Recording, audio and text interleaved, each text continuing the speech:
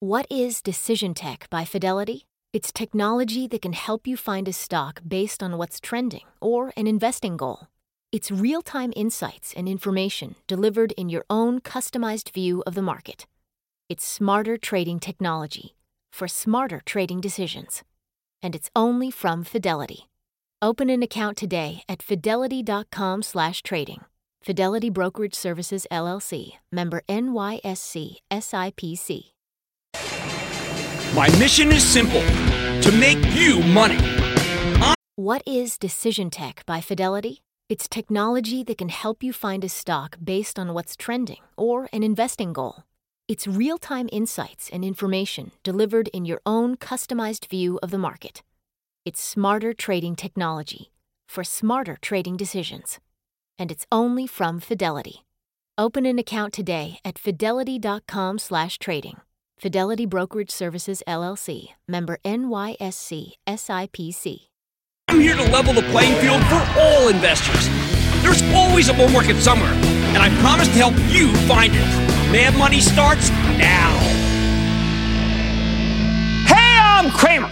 Welcome to Mad Money. Welcome to Cramerica. Other people want to make friends. I'm just trying to make you some money. My job is not just to entertain, but to teach and educate you. So call me at 1-800-743-CNBC or tweet me at Jim Cramer.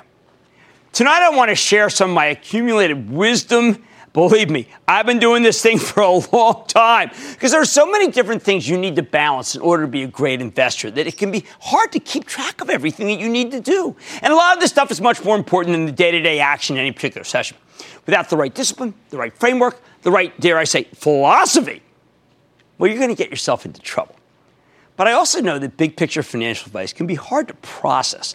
A lot of it seems downright contradictory to most people. We tell you to have conviction, for instance, to stick with the companies you believe in. Then we say you need to be ready to change your mind on a dime when the facts change. You need to be cautious because it's so dangerous out there, but you also need to be ready to pounce on opportunities when they present themselves. You need to be skeptical, but you also need to know when to suspend your belief, your disbelief. You need to avoid chasing stocks that have run too much, but you also shouldn't care too much where a stock is coming from if you believe it's headed higher. You know the rules. It doesn't matter where a stock has come from. It's where it's headed to. Believe me, I get it. I get it. If you take all my rules literally, you're going to be running around in circles while tearing your hair out. I mean, how do you think I went bull? So tonight we're going to take a step back, try to put all this discipline stuff into perspective. If you pick your own stocks, the thing you really need above everything else is good judgment. But obviously, good investing judgment is not the kind of thing anyone can teach you in an hour of television or even a year of television for that matter. That's why I try to help you build good habits. I try to teach you better ways to think about individual stocks and the whole market. I try to give you the tools you need to develop your own judgment. All my best professors in college focused on teaching us how to think, not teaching us what to think. I've always tried to take my cue from them. I want to teach you how to be a better investor, not just tell you the stocks that I think are good investments. The problem is, that's a heck of a lot to process. So let's try to put it all in context. First and foremost, when you're managing your own money, before any other consideration, you need to know yourself. I've said this before, I'll keep saying it because it's so important. You simply can't know which stocks you should buy if you haven't taken the time to really consider what your own personal objectives are, and I can't decide them for you. Do you need to build up your wealth to ultimately make a major life-changing purchase like a home? Are you just trying to get a decent return as you save for retirement? Do you have money to burn that you're willing to take risk on more speculative propositions? Those are all different mindsets. The truth is, there is no one-size-fits-all approach to investing, and anybody who tells you differently is either dangerously misinformed or flat out lying to you. Probably in order to sell you something. But far too often, people invest in the stock market with the simple, poorly defined goal of making some money. Yeah, all we want to make money. Everybody wants to make money. But how quickly do you want that return? What are you willing to risk to get there? How much can you even afford to risk in the first place? These are really important questions that you need to ask yourself before you start trying to pick any given stock. Why? Because without a clearly defined goal, you have no way to determine which stocks you should be buying. In other words, your 401k, your IRA, or brokerage account do not exist in a vacuum. In short, before you can start making judgments about individual stocks, you need to figure out what your own internal yardstick is going to look like. That's the foundation of good investing judgment, knowing what you need so you can find stocks that are suitable to your particular needs. Let me put it another way. If you want to fly across the Pacific Ocean, you do it in an airplane, a Boeing 747. You don't try to fly across the Pacific in a Ford Fiesta. Now, if you want to pick up your kids from school, taxiing down Main Street in a 747 would be, I'd say, really impractical. In that situation, you'd be much better with that Ford Fiesta. How about if you're renovating your house, so you need to go to Home Depot for a metric ton of lumber and tiles and paint and maybe some power tools to get the job done? The Ford Fiesta is probably too small. There's no way you're going to fit it in a 747 in that packed Home Depot parking lot. But a pickup truck would be perfect. This may sound simple, even downright obvious, but it's the same way with stocks. When you're saving for retirement, you want low-risk holdings that will give you a slow and steady return. For those of you who don't have time to research individual stocks, you can't really go wrong with a basic, low-cost S&P 500 index fund that tries to mimic the performance of the broader market. Look, I've recommended index funds endlessly here, and I'm going to keep doing it because they are phenomenal. At their best, they help democratize the incredible engine of wealth creation that is the U.S. stock market. America's a growing country that's very business-friendly compared to the rest of the world, particularly the developed world. And when you buy an S&P 500 index fund, you're basically betting on the long-term performance of the U.S. economy. You know what you're betting on? You're betting on progress. Historically, that's been a very good bet. That's why I always say that you need to invest your first $10,000 in an index fund. Don't bother to try pick individual stocks until you have more money than that. Again, first $10,000 index fund. Now, if you're looking to make slow and steady money over a period of decades, that's a retirement investment really in a nutshell, isn't it? You might also consider certain kinds of individual stocks, especially consistent, steady Eddie companies with big dividends because of compounding. A 4% dividend yield may not sound all that spectacular, but even if the underlying stock goes nowhere, that 4% annual return will double your money in 18 years, thanks to the magic of compounding. Of course, not every investor is simply trying to fund their retirement. And even if you are, that may not be the only thing you want to do with your savings. This is another important point. You can have multiple objectives. You can and should have multiple pools of money. I like to break things up into your retirement portfolio, where you need to be pretty cautious, and your discretionary mad money portfolio, the extra money that you're not going to need in order to support yourself after late-stage capitalism has ground you down and you're no longer able to work. That discretionary portfolio is where you can afford to take more risks in order to generate faster profits. Make sense? But, mighty big but here, for the vast majority of people, your discretionary portfolio is going to be much less important than your retirement portfolio. Because it's not just retirement. If you want to pay for a house, you want to send your kids to college, you should take a more conservative approach to managing that money. Whatever kind of account you put it in, your strategy for college tuition savings or future house savings should look more like your retirement portfolio than that mad money portfolio.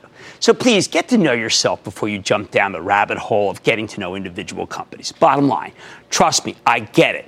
When you get excited about a particular stock, you often want to dive right in. I've been there before. First, though, you need to consider what you're trying to get out of the market.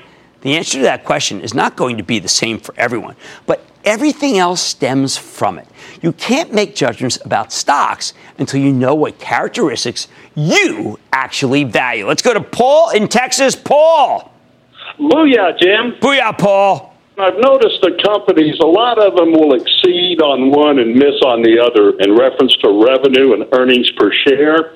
So as a shareholder in the companies I'm looking for, if they're going to exceed one and miss one, would it be more important for them to exceed on revenue, or would it be more important for them to exceed on earnings per share? Holy cow, what a great question. You know what? Because I've actually done a huge amount of research on this, and thank you, Paul, for asking. It's revenue growth. We want to see pure revenue growth. That means that there's demand for the product. The actual earnings per share may be, in some cases, manufactured, literally by tax rate, by buying stock back, but you can't rejigger sales. Okay, know thyself. Always consider what you're trying to get out of the market before you dive into a stock. On Mad Money Tonight, yoga won't help you. with the type flexibility I'm talking about. I'll reveal the backbench you should be doing to get your portfolio in order. Then, feeling verklempt about your stock picks? I'll tell you why it's time to snap out of it. And how the late, great Maya Angelou offered some of the best investing advice I've ever heard. So stick with Cramer. Don't miss a second of Mad Money. Follow @Jim Cramer on Twitter. Have a question? Tweet Cramer. #MadTweets. Send Jim an email to madmoney@cnbc.com or give us a call at 1-800-743-CNBC. Miss something? Head to madmoney.cnbc.com. Jim Cramer, you're one of my heroes. I look forward to your show every weeknight. Thank you so much for helping beginning investors like me. When you talk about the market, I just believe that you're spot on. Oh, I love it. Thank you so much. Every night we watch you, I have learned and earned.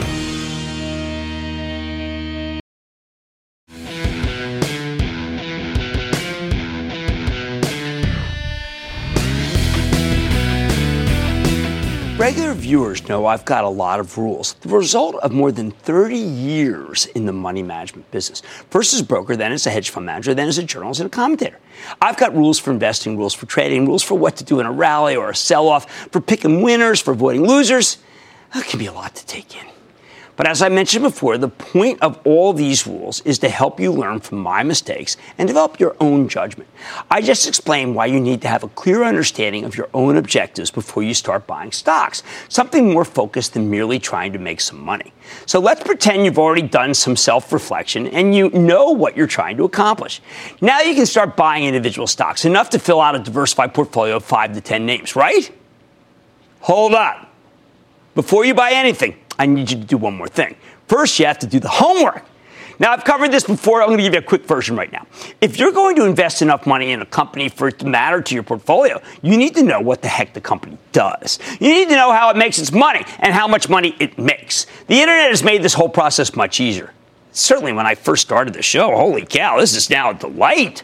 I mean, you can go online, read the SEC filings, which contain a wealth of information. You can listen to or read the transcripts of the conference calls, which I regard as the best way to get familiar with a business and the key metrics that will drive its stock. Feel free to read some journalism on top of that. Listen to some opinions, anything to familiarize yourself with both company itself and the way its stock trades. And of course, I've written, half a dozen books just about this topic, okay, about how to do the homework. But the actual research is just part of doing the homework.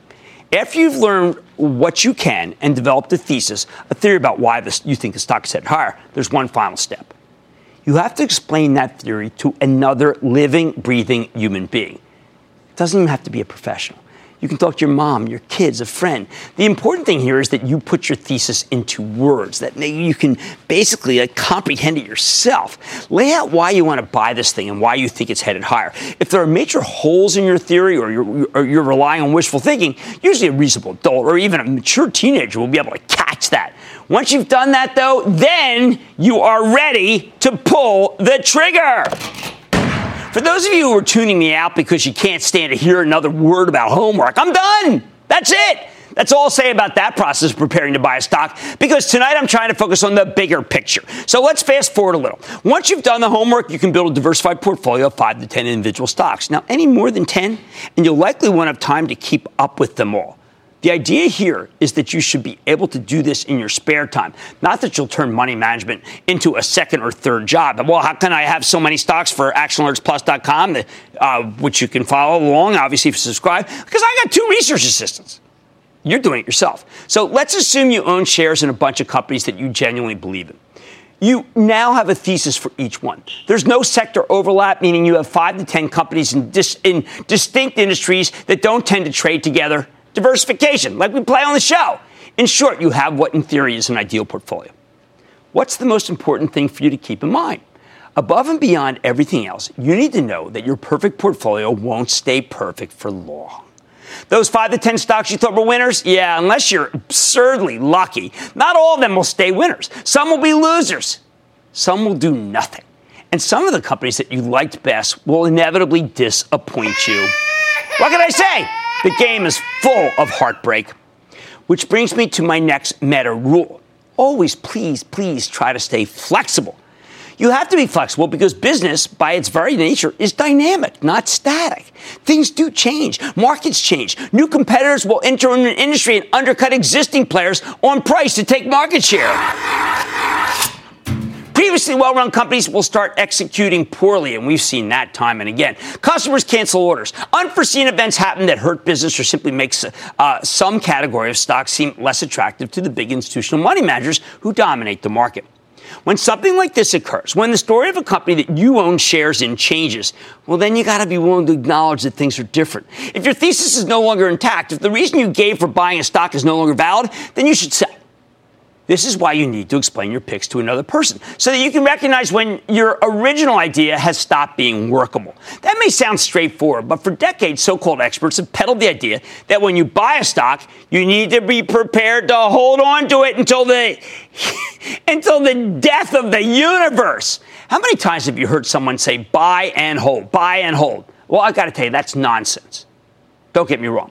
I would love to buy a stock and hold it from here to eternity because the story pans out and the darn thing keeps going higher. But if the story doesn't pan out, or after a long time there are big changes in the industry, well, you got to be willing to sell. Sell. At least sell some.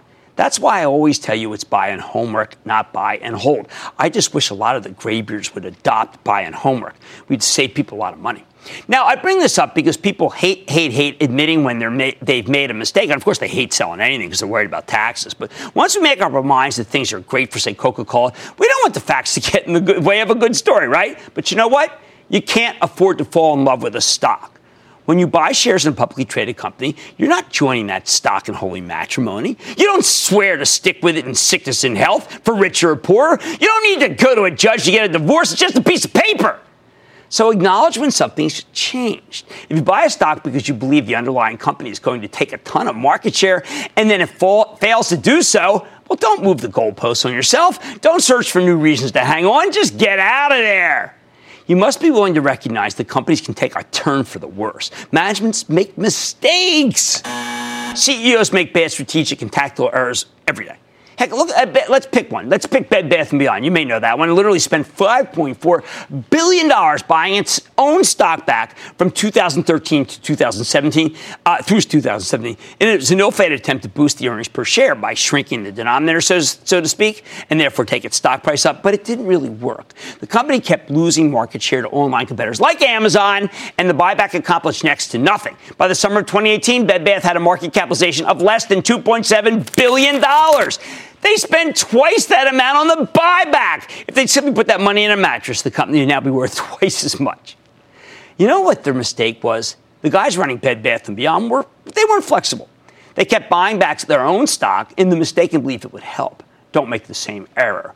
When something goes wrong with the company you own, be ready to stop hoping and start selling. Listen, being unwilling to recognize a turn for the worse, as bad as it might be, almost always seems to lead to much larger losses than you've already accrued. The bottom line, let's bring it all together.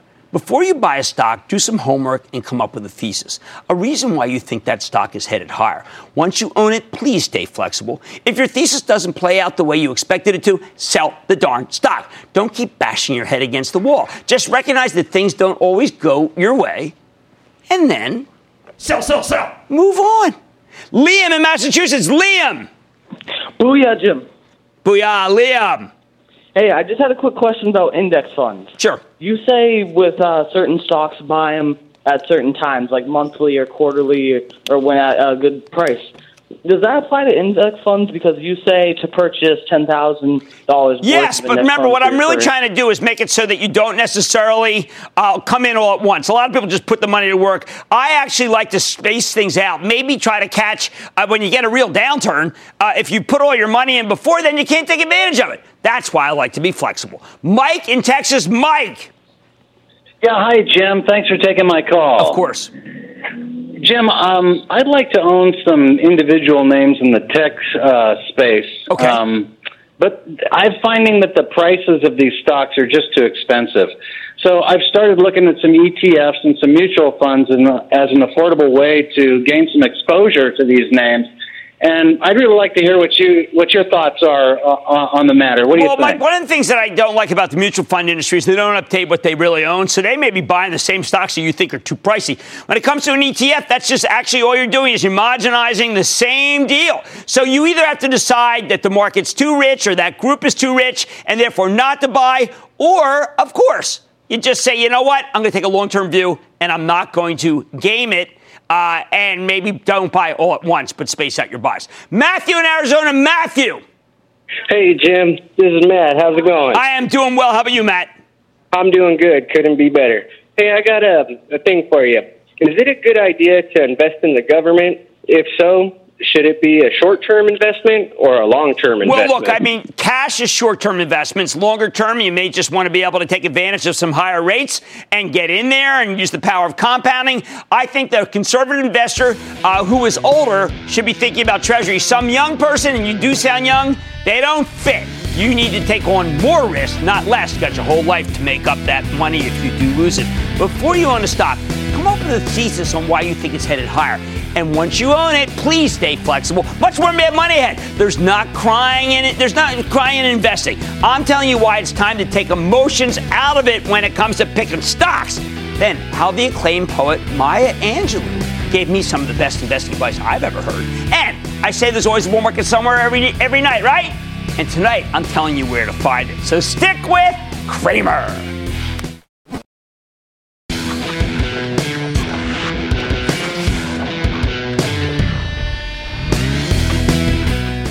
Tonight, we're zooming out and talking about the big picture, the stuff you absolutely have to do if you want to manage your own money in the stock market. Before I get back into it, let me just say that if you don't feel like reflecting on what you need from the stock market, if you don't want to do the homework, if you don't want to watch the underlying companies and give up on their stocks when something goes wrong, nobody's forcing you to do that. There is no gun to your head.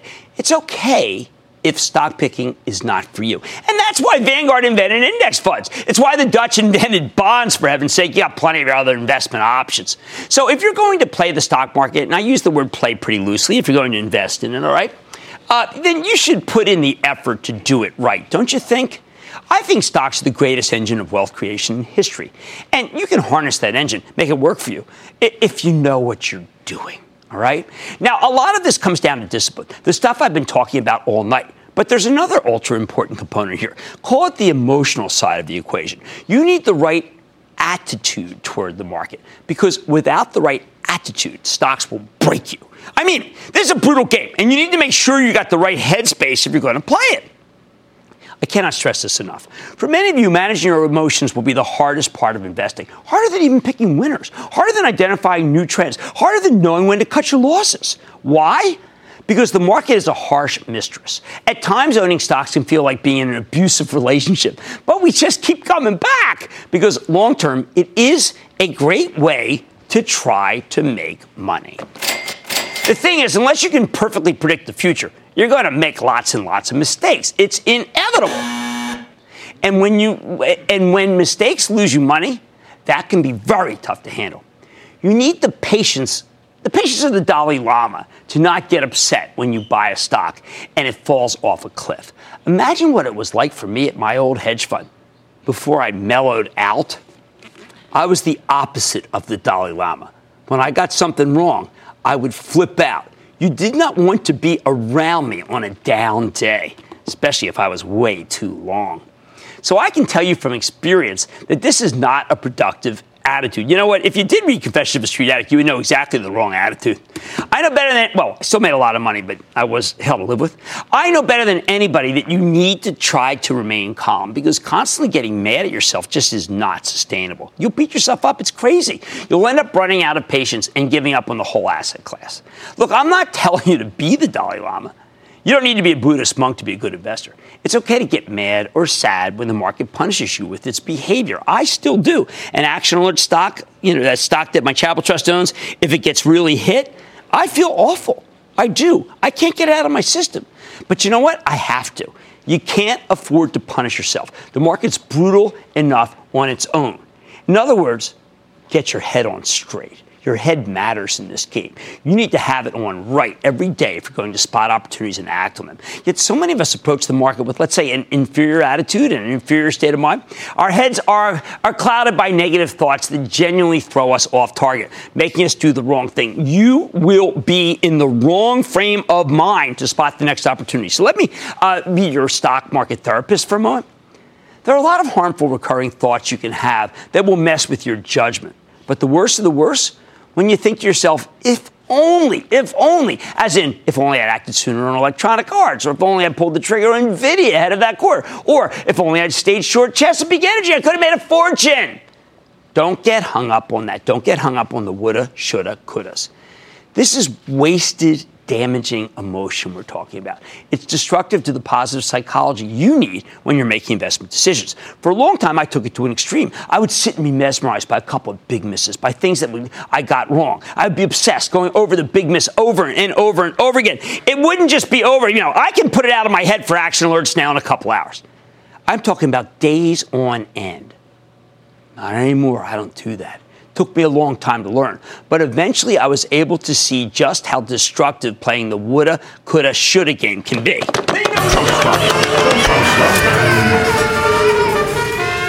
If you're an emotional guy like me, you may need to trick yourself into a more productive pattern of thought. I've had to build in all sorts of methods of tricking my mind into not playing this game, chiefly removing the stock from my desktop and my mobile stock list. Just going in on my, just taking it right off, okay? You look at it every day when you scroll down and you see it, it brings up that bad thought, get rid of it. Just clear it out. If you like it so much after you sold it, go buy it back, for heaven's sake. But don't tell me what you could have done or should have done. You didn't. Whether you walked into a big loss or missed out on a big gain, it's irrelevant. Stop beating yourself up, for heaven's sake. Bottom line, the stock market can be punishing enough. You don't need to make things harder by punishing yourself. Don't play the if-only game. If you need help curbing this kind of destructive thinking, go to that extreme. Take the stocks off your monitor or your portfolio watch, off your cell phone. You'll be surprised how much better your decision-making becomes when you stop the woulda, shoulda, couldas. Devin in Florida. Devin. Hey, Jim. How's it going? Real good. How about you, Devin? Good. What do you got? All right. So I'm 25 years old and maxing out a Roth IRA. And I know you've always suggested investing in low-cost index funds. My question is, should I be 100% of my portfolio in an S&P 500 index fund, or should I be using multiple index funds to build a diversified portfolio? Well, I actually think that what you ought to do is think of it like this. I think that you should put the preponderance in an S&P 500 fund. That's terrific, low cost. And then after that, pick one or two. I don't want you to be a mutual fund of mutual funds. That makes it even harder. Just basic bedrock, S&P, and then a couple of others. Maybe you like healthcare, maybe you like tech. That would be my choices. Michael in California. Michael. Hey, Jim. Thank you for taking my call. Of course. I had a question about 401k plans. My company just put out their 401k plans, and being a novice when it comes to those kinds of things, I just wanted to know what percentage of my paycheck would be a good starting amount to contribute. Whatever the max from your lap. Because what happens is that if you use the power of time, the power of compounding, you will have so much more, but you got to put it all in.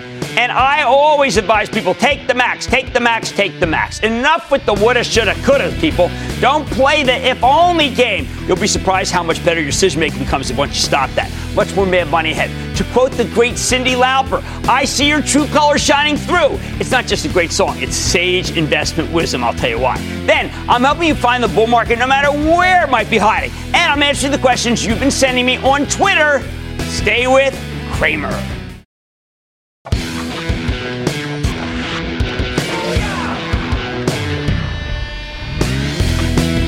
Let me give you a piece of advice that would have saved me a lot of cash and even more heartache back when I was running money professionally, but I didn't know it.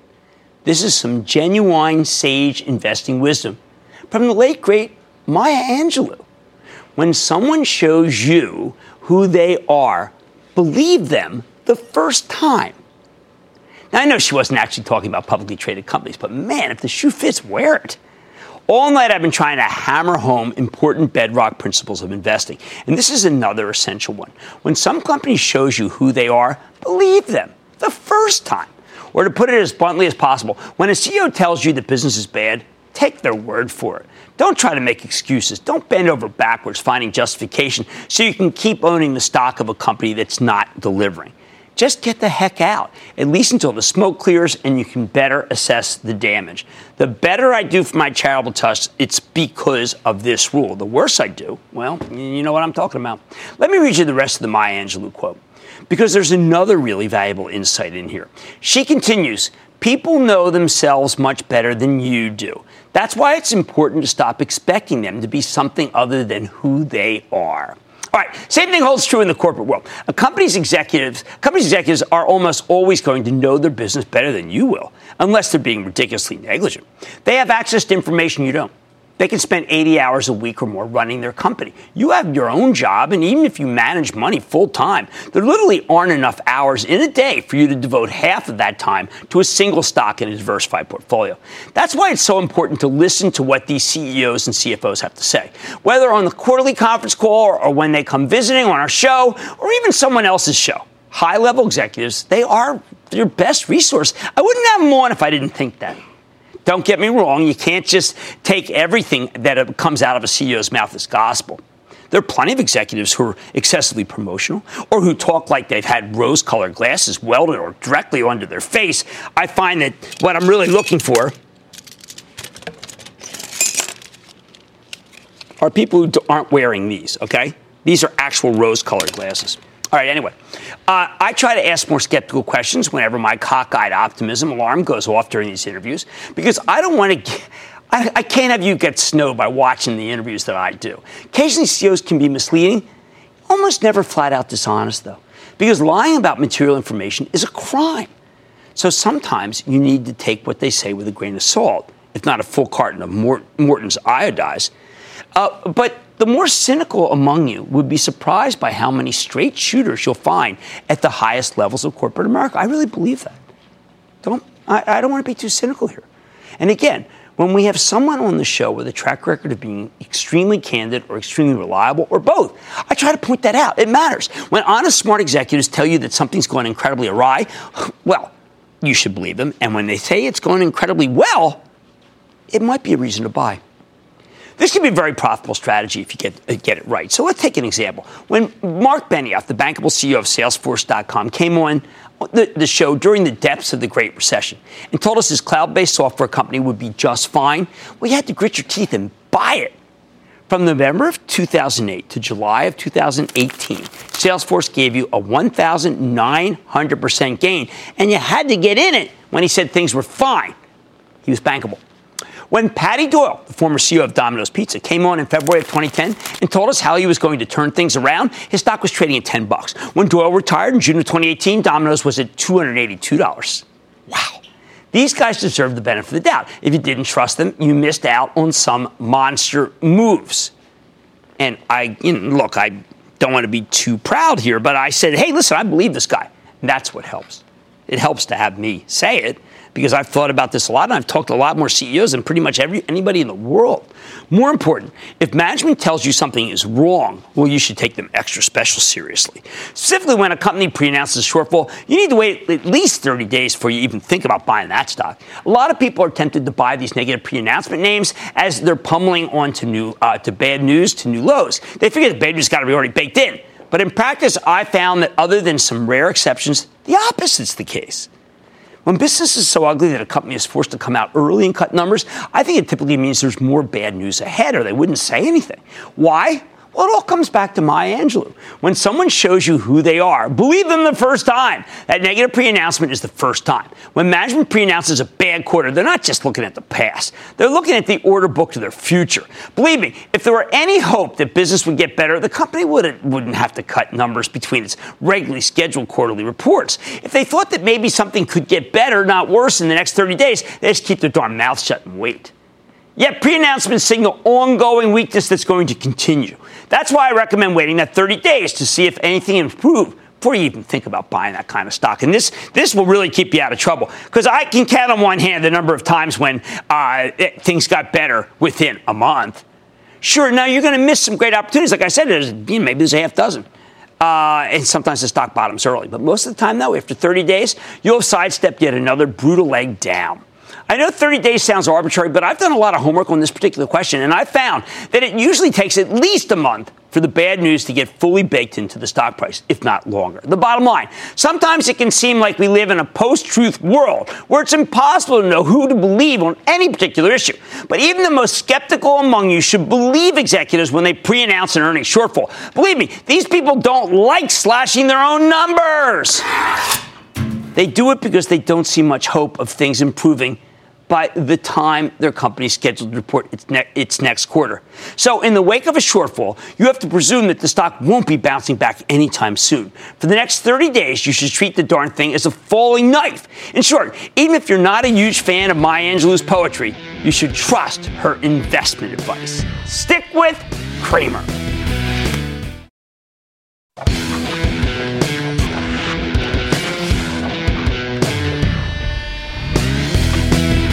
I spent a lot of time tonight talking about the many ways in which you can make mistakes and the need to guard against them by knowing when to admit that you're wrong. But let me be clear, the market can be just as wrong as any individual investor. The market makes mistakes every single day. So this is my next big picture lesson for you. Don't assume that the action necessarily makes sense. A lot of times stocks go up or down for the wrong reason, or no reason, or an outright stupid reason. When a company reports earnings and the stock goes down, there is a natural impulse to believe that the company must have disappointed. It must have been a bad quarter, right? I mean, why else is the stock going down? You know what? Often that will be true. But it's not always true. Sometimes there are other forces at work. Stocks will go down on the initial earnings release, then bounce back when management explains things on the conference call, or vice versa, which is why I'm always telling you not to jump to conclusions until after you've listened to the call, which is a huge drag, but it must be done. Especially when we're in the middle of earnings season, with hundreds of companies reporting every day, the market makes a ton of mistakes. But it's not just about errors in judgment. The truth is that stock prices do not always reflect the underlying fundamentals, the actual facts and figures about how the business is doing. The fundamentals are a big part of it. Over the long term, I'd say the most important part, which is why I spend so much time focusing on them and how to understand them. But they are not the whole picture. You have to understand a stock market is, first and foremost, a market of stocks. And just like any other market, it's prone to all sorts of distortions. When Adam Smith wrote about the invisible hand of free market capitalism, he forgot to mention that it's the hand of someone with bad reflexes, lousy coordination, and possibly some kind of neurological disorder. In short, stock prices do not somehow reflect reality all the time, as if by magic. They're as much a product of perception on Wall Street and the mechanics of the money management business as they are a product of the actual fundamentals. By the way, this is why it's possible for you to beat the performance of the averages by investing in individual stocks. If the market worked perfectly, well, you'd never be able to exploit any opportunities, because the whole point of this game is to spot stocks that are mispriced. So why do I bring this up? Because when the action is irrational, it can be very frustrating. I want you to be able to take advantage of these moments where stock prices are simply wrong. Or at the very least, I don't want you throwing up your hands in disgust and giving up on the whole enterprise because nothing makes sense. That would be bad. Remember what I always say about stocks? Greatest wealth engine ever created. So let me go over some of the largest distortions. I spent a lot of time talking about the ETFization of stocks, like an homogenization of stocks, as this has become a major issue for the market. For most of my investing career, you could bank on the fact that about half of the stock's performance came from a sector, meaning how the sector was doing and how Wall Street felt about it. And the other half came from the actual fortunes of the company itself, management. In other words, your average company was in control about half of its own destiny. And this was a good situation for stock pickers as long as you made sure to avoid sectors that were out of favor with the Wall Street fashion show. You can generally do pretty well by researching companies and trying to predict which ones would do better than their competitors. But the rise of ETFs, that's changed the equation, especially sector ETFs, but also gimmicky ones like the dozen or so that are in large part made up of FANG, our acronym for Facebook, Amazon, Netflix, and Google, now Alphabet. Although there's been a resurgence of the power of individual stocks, even the stocks of incredibly well-run companies can get dragged down by an ETF-driven riptide. FANG is the most ridiculous example because when, say, Netflix catches a cold, the other three stocks sneeze. even if the streaming video-based business of Netflix has little to do with the advertising-based business of Facebook. A lot of times you'll get situations where sellers throw the baby out with the bathwater.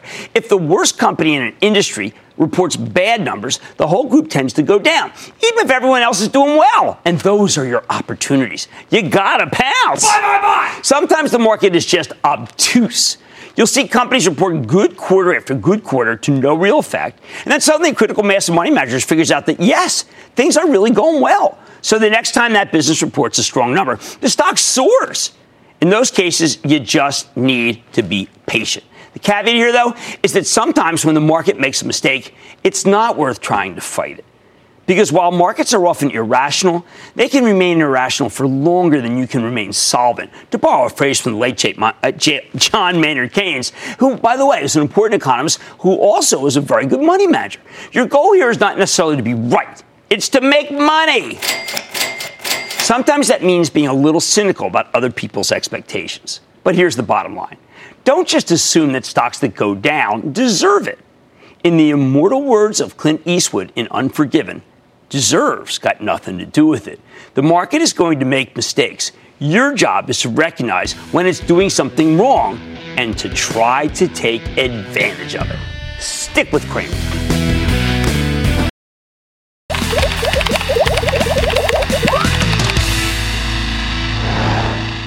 I love hearing from the smartest audience in television. That's you, Cramerica. So let's get to some tweets. First, a tweet from @Brickhand65, and he says, @Jim Cramer, Jim, why when a caller named Richard calls in, do you and the staff say his name in a high pitch? #MadTweets. Okay, well, that's a reference to the movie Tommy Boy with Chris Farley and David Spade. So let's say a caller is named Richard. We say, Richard! Thank you.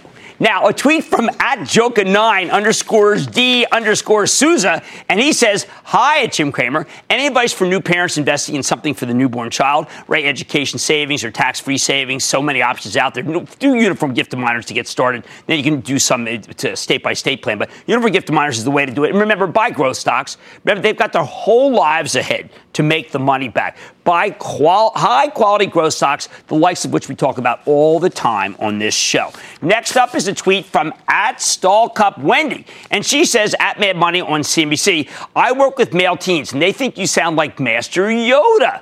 LOL. I'm learning, and so are they. Thank you, Jim Cramer, a.k.a. Master Yoda. You're awesome. @Jim Cramer.